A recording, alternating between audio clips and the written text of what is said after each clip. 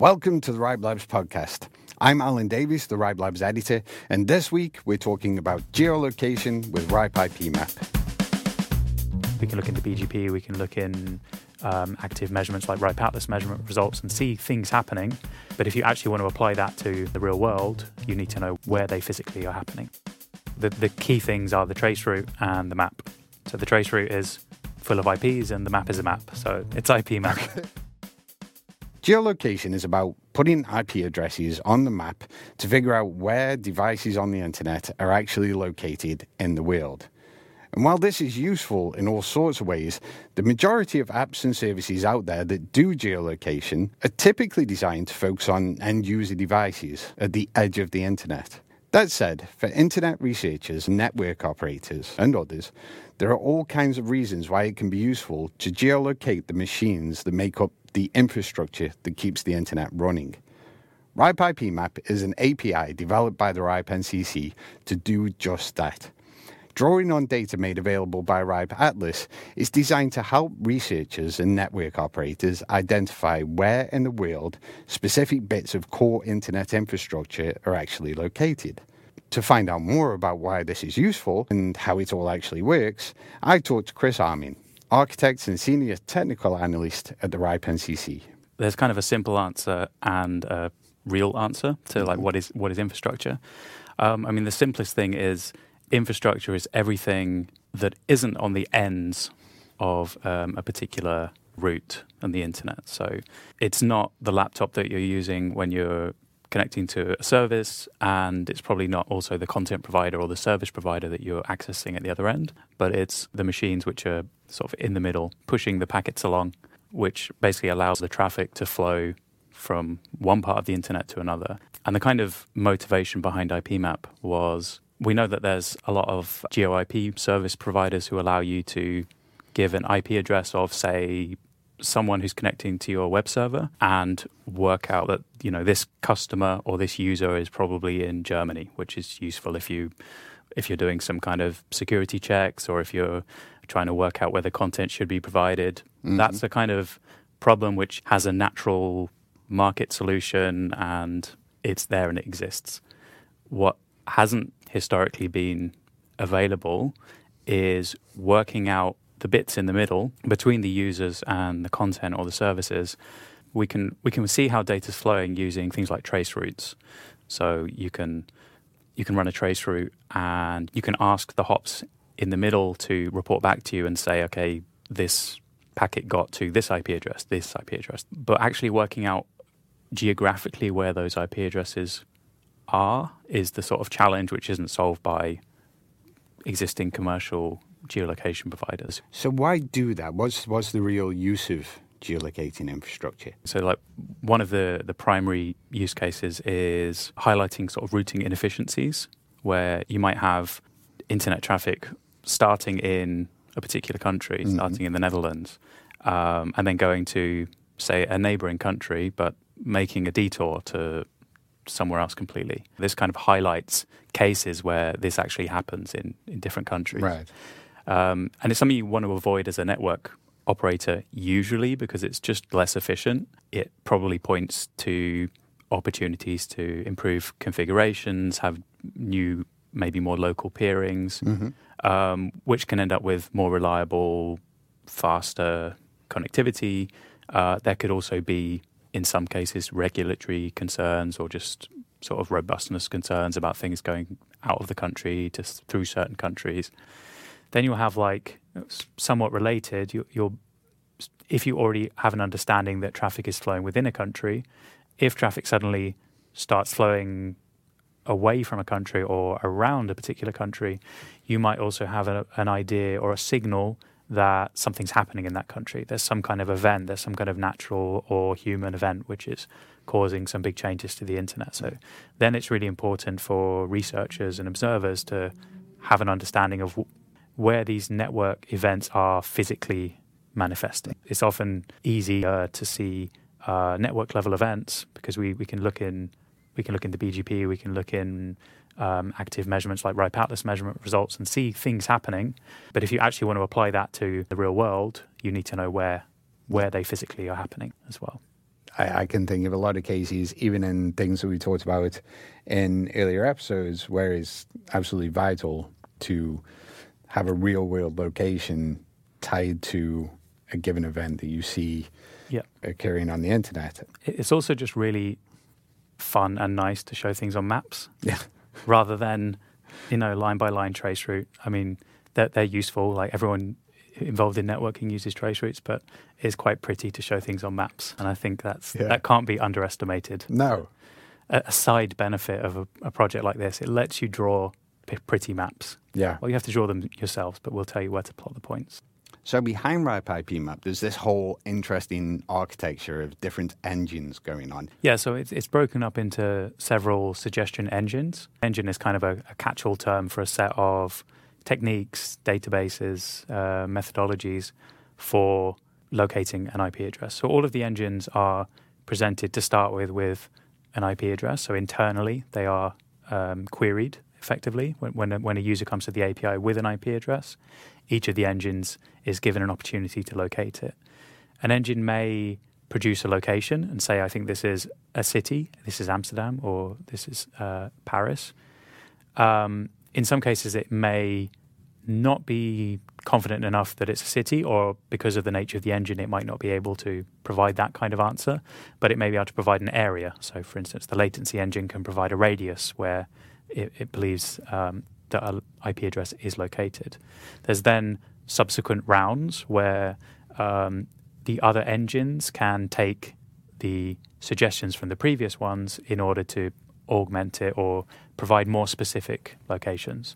So many of the engines, for instance, can take the radius given by the latency engine and hone that down or make a best guess within this radius. I think that Utrecht is the most likely outcome. So certainly by the end, each of the engines has provided a score for a particular location, if it has anything to say about it at all. And the scores are all combined. So a location, if it has suggestions from multiple engines, the score from those three engines will be combined. And the locations will be ordered by the score, basically. So depending on the endpoint you use, you'll either get a list of locations ordered by score, which is an indication of how confident you could be, although it doesn't have any technical confidence meaning. Or you'll just get a best answer, which behind the scenes would be the highest rated location. So what engines are you actually working with here? So we have the latency engine, which is, so the single radius was the OG.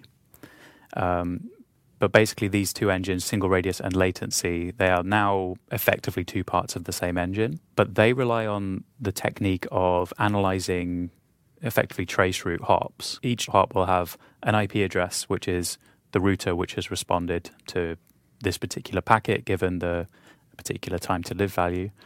There'll be a latency which you have because you just record the round trip time of, I sent the request and then I got this response back. So then you know how long it took to get there and back. So you can half that time. So if it took 2 milliseconds, you can take half of that. And then if you have a known location for the source of that trace route, so if the trace route is performed by a RIPE Atlas probe where we're confident of the location, and there's a mechanism in place to validate the locations of probes and other sources. But if you're confident of that particular location, then you know that at most the IP address which you're interested in is 1 millisecond away. So because we know, there are certain universal constants, it's impossible for your internet packets to travel faster than the speed of light, as far as we know. And IPmap makes this assumption. Okay. But it also makes a slightly stronger assumption, which is that your packets are not traveling in a vacuum. So we're taking, I think, 2/3 of the speed of light, sort of taking into account the refractive index of fiber. Packets traveling along fiber optic cables are not traveling fully at the speed of light. It provides an upper bound to the distance because it's impossible in a millisecond that you can get information from Amsterdam to New York. So we can convert this millisecond value into a kilometer or meter value, well, generally kilometer. And then you have essentially a radius. So this is why the single radius engine is called single radius. The distinction between the two engines is the single radius engine will actually schedule ripe atlas measurements in real time. Okay. Which is really cool because then there doesn't need to be any pre-existing knowledge of the network or anything like that. As long as there are ripe atlas probes online somewhere, this engine will pick probes and carry out a measurement. The latency engine, which is sort of more recent, takes advantage of the fact that there are constantly results coming into ripe atlas. So there are constantly measurements being performed by probes all over the world, and it actually trawls through all of those results, essentially everything which any probe has been carrying out, and it finds the hops and works out whether it can apply locations to those hops. So it's the same mathematically. It's the same principle, and it's the same code, which is basically making that calculation. But it's the distinction between being either passive or active. Okay, so that's the latency engine. What about the reverse DNS engine? The reverse DNS engine is basically looking at the PTR records, which may or may not exist for a given IP address. Okay. Where you can look up an IP address in what's called a reverse DNS query, and instead of looking up a name and getting an IP address, you can look up an IP address and get the name or the label for that IP address. And very often, especially with core internet infrastructure, which is what we're interested in, very often the operators and the managers of this infrastructure leave clues for their own management purposes. They leave clues in the reverse DNS records for where an IP address may be located. So, for instance, there may be a bit of infrastructure in Amsterdam with a particular IP address, and the reverse DNS record has, say, AMS01-something-412. So the reverse DNS engine's job is to find these clues and suggest a particular city or location for a particular reverse DNS lookup. So how reliable is that, though? Is there any kind of agreed approach to that, or labeling standard or anything? Absolutely not. Okay. So that there are a set of schemes which are quite common. So there are things like the IATA airport codes and UN location codes, and a couple of sets which are used quite often by operators. So that's something you can look at as a kind of low-hanging fruit. And the previous version of the reverse DNS engine, from sort of a year or two ago, it was only really doing that. So it basically had a set of locations which it knew about, and it knew these codes. And then it looked in the DNS records, and it saw, say, an airport code AMS, which is Schiphol, and then said, okay, that's probably Amsterdam. Or it would find a full name like Amsterdam or Paris, and then it knew where that was. The more recent engine, the more recent version of the engine, is actually using a tool called Hoiho. I'm still not quite sure how to say it, but this is a tool by Matthew Luckey, and this tool adds way more smarts in because it uses some kind of pattern analysis, which takes both a whole bunch of reverse DNS records with matching IP addresses, but also the latency data. So the same principle as like the latency single radius engine and IPmap. And it can take these two data sets along with the hints for what might be the possible codes, and it basically for each network it comes up with a score of what the naming scheme might be and how reliable it is. Wow. Okay. Because not only will it see, yes, AMS is Amsterdam, but it knows from the latency data that when it's AMS, it's always within a part of North Holland. So as this tool is used in IPmap, all of the data comes from ripe atlas. So it's actually exactly the same it actually comes from the latency engine. So Right. RIPE Atlas via the latency engine. So essentially on a daily basis, there is a job which is churning through all of the latency data and all of the reverse DNS records for these IP addresses, and it's scoring potential naming schemes. So there is actually a lot of complexity going on there as well, of a different sort. Yeah. Sort of pattern recognition. That's great. I didn't realize that one was that sophisticated, actually. Yeah, I mean, it wasn't. Yeah. And now it is, because it's integrating this really great tool. And the other engines? Yeah, there's a couple more. So there's one which is the IXP engine. Okay. And this is mostly using data from PeeringDB, which essentially allows network operators to fill in various details about the various networks which they control. But interestingly for IPmap, this includes information about networks and also about various facilities and exchange points. So that allows us to make two kinds of guesses with IPmap in the IXP engine. First of all, we can take, say, a given radius provided by the latency engine, and the IXP engine can just return what are the facilities within this particular area. That can then be strengthened, complemented by actually looking for a particular IP address, because then you can see what network PeeringDB thinks that IP address belongs to, and you might be able to see where that network might have a presence, which facilities that might have a presence.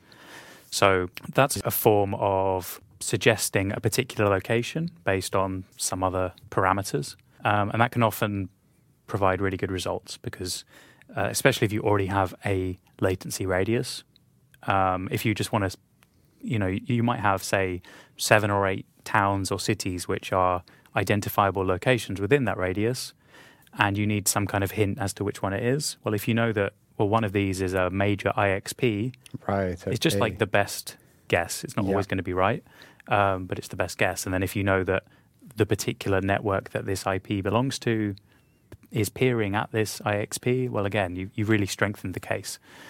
And that's going to boost the score of that guess.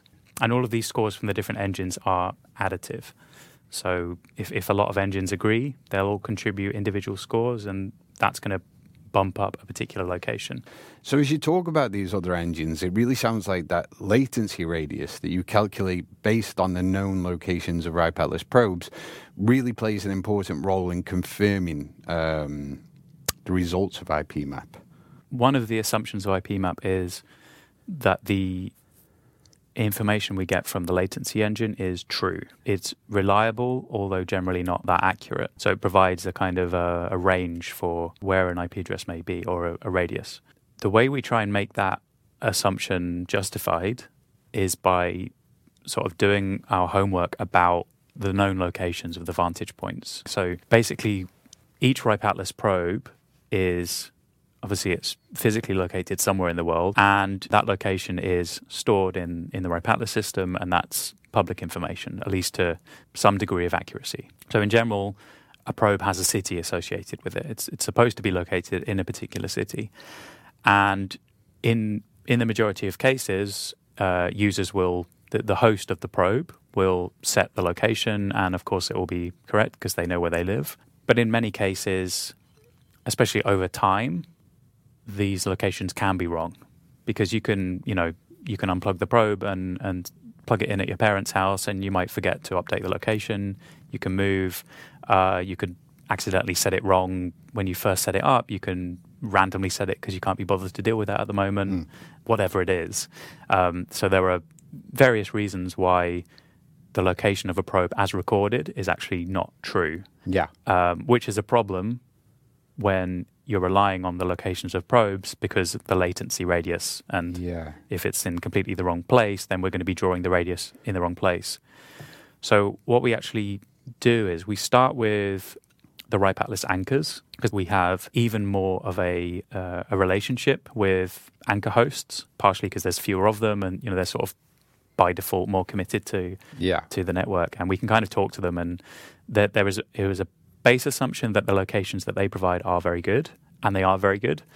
But we don't completely take that on trust, we also have a system in IPmap, which is basically analyzing the latency data between the RIPE Atlas anchors, because that's already scheduled by RIPE Atlas. There's a mesh between all the different anchors.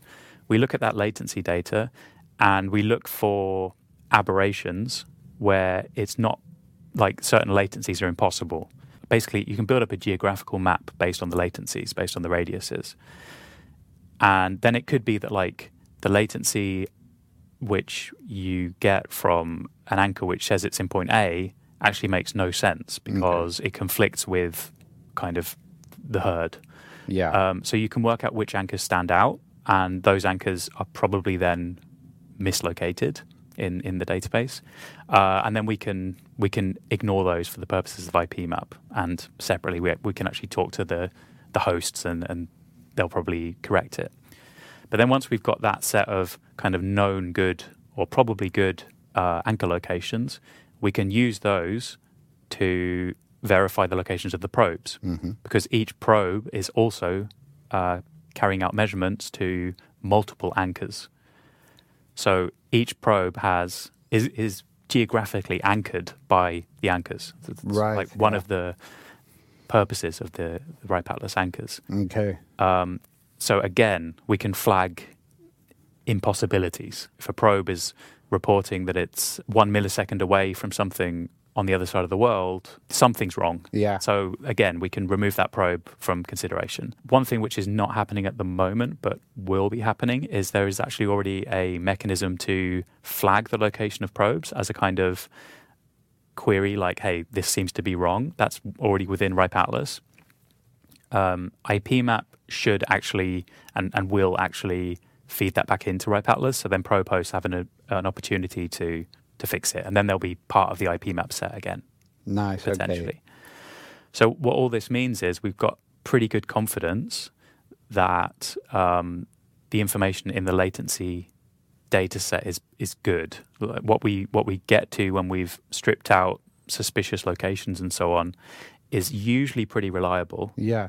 Especially when you have more confirmations of probes. You know, if multiple probes agree, you basically can be sure that for a particular time frame, and that's also important because IP addresses move, and sometimes a lot, sometimes not at all, but sometimes a lot. So that's something that needs to be considered.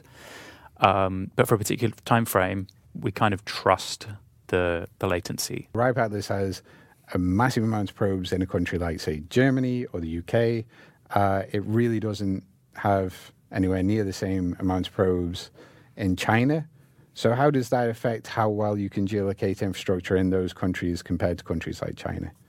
Yeah, so for say, the latency engine, which is relying on RIPE Atlas results, we absolutely do rely on the coverage.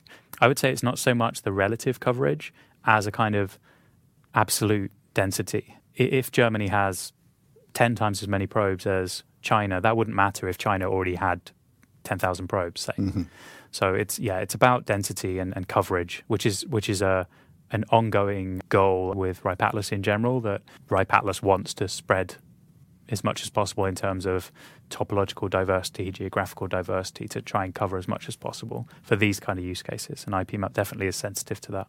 I understand that you want to draw on crowdsourced data to get an even more reliable picture. Yeah, so say you're looking at a trace route, and let's say you have the reverse DNS, you might personally have some knowledge about the way that these different networks are connected. Very often a human will be able to make a very good guess as to where a particular IP address is located or where a particular hop in that trace route is located. So the idea behind the crowdsourcing engine has been that individual people can contribute a suggestion for a particular IP address. At the moment, this is not really present in IPmap, and it's what we're actually working on at the moment. So this is probably the next major engine, which will be part of IPmap, and that will be available shortly for people to use. But yeah, I mean, it has two aspects. One is an interface, an API for submitting your hints on where a particular IP address may be located. And that's all authenticated using RIPE Access, the NCC's SSO, so we have some kind of understanding of users and so on. And then the other side is the engine, which basically takes all of these contributions and produces the hints to the suggestions for IPmap, along with the results from all of the other engines. How do I get started with this? I open RIPE IPmap on my laptop. So I see a trace route entered, a list of IP addresses, and then I see a visualization of that underneath. What's this showing me? So the sort of landing page for IPmap is supposed to showcase what IPmap can do. Mm-hmm. IPmap as a product is an API, it's a REST API. The landing page and the sort of demo there is designed to explain what IPmap does, what kind of data it has, as quickly as possible. So the key things are the trace route and the map. So the trace route is full of IPs and the map is a map. So it's IPmap. Because I think that's really the way to understand it. And that's also the way to understand that we're looking at the infrastructure part, the infrastructure side of the story. Because the relevant parts of the trace route are not, the top hop or the end hop. It's the stuff in the middle. And then on the map, there's a default trace route there as a kind of example. You can actually copy and paste a trace route from your terminal into there, and it should also give a best guess at the locations. But then it shows, okay, we know that this trace route went from this IP address to this, to this, to this. And then the map gives the best guess from IPmap of, but this is where each of those points probably was, or possibly was, depending on how sure it was. So the landing page is really a demonstration of an introduction into what IPmap is. Yeah. And there's also then links into the documentation for how to use the API. There's a reference, there's a manual. It's meant to be a jumping off point rather than a sort of self-contained application for, anything really to do with geolocation or IPmap. It's a kind of introduction into IPmap. Okay, cool. And the answers that it comes out with, in terms of granularity here on a map, how far down does this go? Can you get down to street level? Yeah, so there's you can't get down to street level, generally not. There's one kind of special engine, which is more of an auxiliary engine, which is called Worlds, the Worlds engine. This is effectively a database of locations in general. We're like divorced from the idea of IP addresses. This is based on geonames and natural earth data at the moment. And this basically provides the set of all locations that might be provided by IPmap. So I can't remember what it goes down to, but even some quite fairly small towns might be involved there. But the location will always be to one of these towns or locations or facilities. You don't get any kind of street level, any kind of neighborhood level results unless they are their own locations within these data sets. Okay. So that's the kind of granularity. Coming back to a point that we touched on right at the start of the conversation, and now that we've had a closer look at the engines, it's probably easier to answer this. What's to stop people from using RIPE IPmap for end-user geolocation? There's no prohibition to trying to find or to asking IPmap what is the geolocation for an IP address which happens to be your home router. You can ask. It's just extremely unlikely you'll get an answer, or that you'll get a useful answer, just because the engines and the kind of methodology that IPmap uses are naturally geared towards finding the locations of infrastructure. There are effectively no data sets which it uses which would be or could be good at locating end users. So, for instance, the latency engine is using RIPE Atlas traceroute measurements. So for any kind of traceroute, you have the vantage point, which could often be an end user of some kind. But in the case of RIPE Atlas traceroutes, the end user will be a RIPE Atlas probe. So this is a probe located in a host's home, for example. Yeah. So for instance, in IPmap, if you look up the IP address of a RIPE Atlas probe, assuming that probe's location has been verified and so on, you will at least get the location of that probe. Okay. But that makes sense because, this is used as a vantage point, which allows us to locate things close to that probe. For every single end user IP address that doesn't host a RIPE Atlas probe, the latency engine has nothing to say about it because it only knows about really three kinds of things. So three kinds of IP addresses. There are the vantage points, and those are probes and anchors. So these are basically the first, the originating point in the trace route. There are the destinations. So if somebody happens to have set up a trace route towards a particular destination, then there will be results within the latency dataset. But these together don't cover very many IP addresses because it relies on, it's the number of probes or the number of verified probes and the number of measurement targets. And these are both fairly restricted sets. The bulk of the data comes from the middle hops, all of the trace route hops in between. This is the stuff that the latency engine is trawling through and providing geolocation information for. So if you look up one of those hops, then you stand a good chance of getting some kind of location. And a similar principle is true for, say, the IXP database, because, the peering DB datasets, which it's relying on, it's concerned with internet exchange points and facilities. So just in general, there's just no data for end user IP addresses. Yeah. So the vast majority of data that you have from RIPE Atlas measurement results is data on the middle bits of all these individual trace routes. Yeah, exactly. It's actually even a bit more extreme because with the first couple of hops in any trace route, you have like the final mile factor, which is basically that the data traveling from the end user to quite close in topological terms takes a lot longer to actually get there in terms of milliseconds. Whereas once you get towards the middle of the network, or even just beyond the very edge, stuff is moving very quickly and much closer, hopefully, usually, sometimes, much closer to the theoretical limits. So very often, even if there was a record in the latency engine or a suggestion from the latency engine for, let's say, my home router, the fact that it's in a street somewhere in the Netherlands and it's kind of connected via this street box and then it goes to the local center and like these things, the fact that it does all of those hops means that the latency already has a bit of a minimum, which is obfuscating where that address actually is, that IP address actually is. So it's just less useful as a mechanism.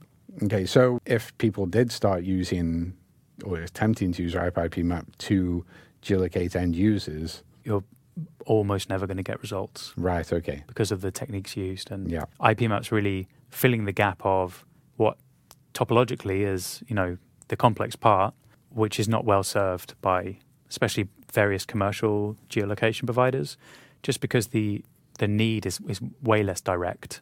If you're having to verify that a visitor to your streaming site is in a particular jurisdiction because there's content restrictions, or you need to check that a credit card payment is made from the correct country or whatever, all of that stuff is provided for because there's a natural immediate commercial need for it, whereas I think IPmap fits in much more with one of the core missions of the RIPE NCC, which is to provide a neutral place where tools and systems can be built which benefit the whole of the community, the whole of the internet, without commercial focused interests. It's much more holistic in its goals. One source actually refers to RIPE IPmap as the most accurate infrastructure geolocation tool out there. There are some others referenced in that paper. In terms of accuracy, are you, as one of the people working on this project, quite happy with the results that you've seen from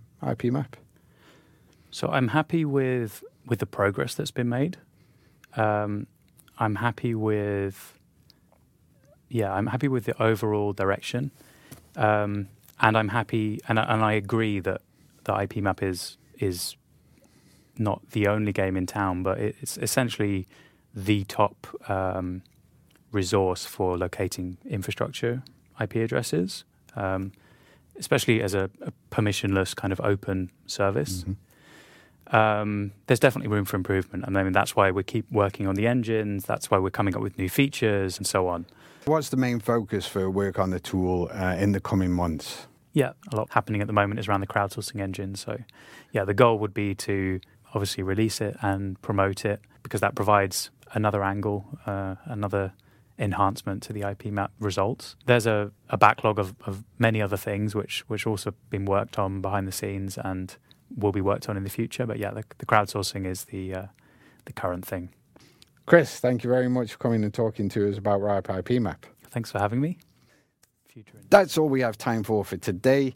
Thanks again to Chris for taking the time to talk to us about RIPE IPmap. As usual, you can check out the show notes for more information on the topics we discussed. And do join us next time when we'll be talking about sanctions and the impact they have on people's access to the internet.